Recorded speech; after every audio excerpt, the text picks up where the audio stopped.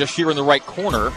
The lefty looking at his options, thought about it as he jabs, drives, hand off corner. Nixon, touch pass, Eli, three. There it is! We go. Elijah Bryant with the first three for BYU Cougars. 1 of 6 from distance. They take the lead 12-11.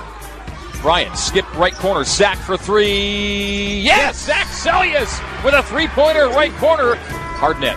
A ball fake, a jab, a drive, a penetrate, a float, and a score before the shot clock expires. Count it for Jahshire Hardnett and a foul. A chance for a three-point play.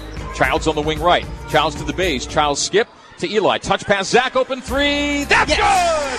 Zach Sellius. Eli gets the screen, drives it low right to the rim. Score and one! Goes right wing, Hardnett. Right corner, Zach. Step back, triple. Hey! Zach Sellius knocks it down!